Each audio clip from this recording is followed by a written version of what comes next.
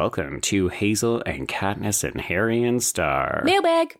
Oh, look at you. You're back on the ball. I know, I got it in there.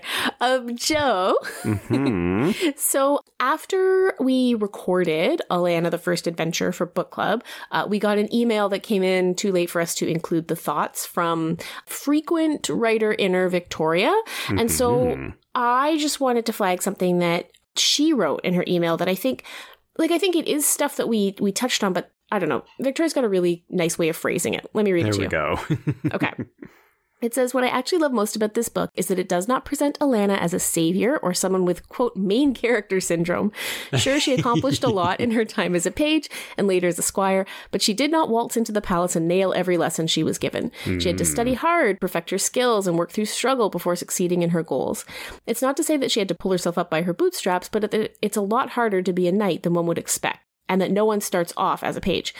Eventually, the diverse friend group she maintains at the palace ends up embracing her for her difference and hard work, not for any status or supernatural perfectionism.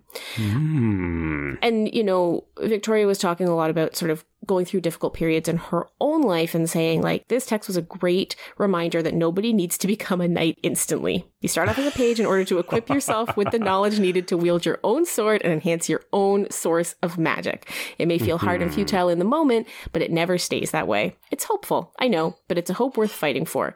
And you will always have a support network who can be a band of misfits, but they're probably the best friends you could ever have. I just really liked it. I just liked the vibe. And it is, I think that's exactly what we were really responding to in that book, is this sense of, you know, I jokingly called it like the Puritan hard work story, but like it is a book about, sticking with it and having confidence that you can get there, even if you aren't like, you know, a witch or something like that. Right. You know, it's not, as Victoria points out, it's not Alanna's supernatural powers that make her a popular person. It's the fact that she's like fun and a good friend and like impressive, you know? And I think that that's a really nice message in the book. Yeah. I mean, there was this one moment where we didn't discuss it in the episode, but, you know, there's repeated attempts to lure Alan into the water. And of course, Alanna cannot disclose her female body for fear of being noticed. But there's this one part where she gets really upset with somebody who does try to make her go in, and she ends up screaming at them and then apologizing for it. And they're like, you know, we're not trying to get you, right? Like, we just like you because you're a good person and you're fun to be around.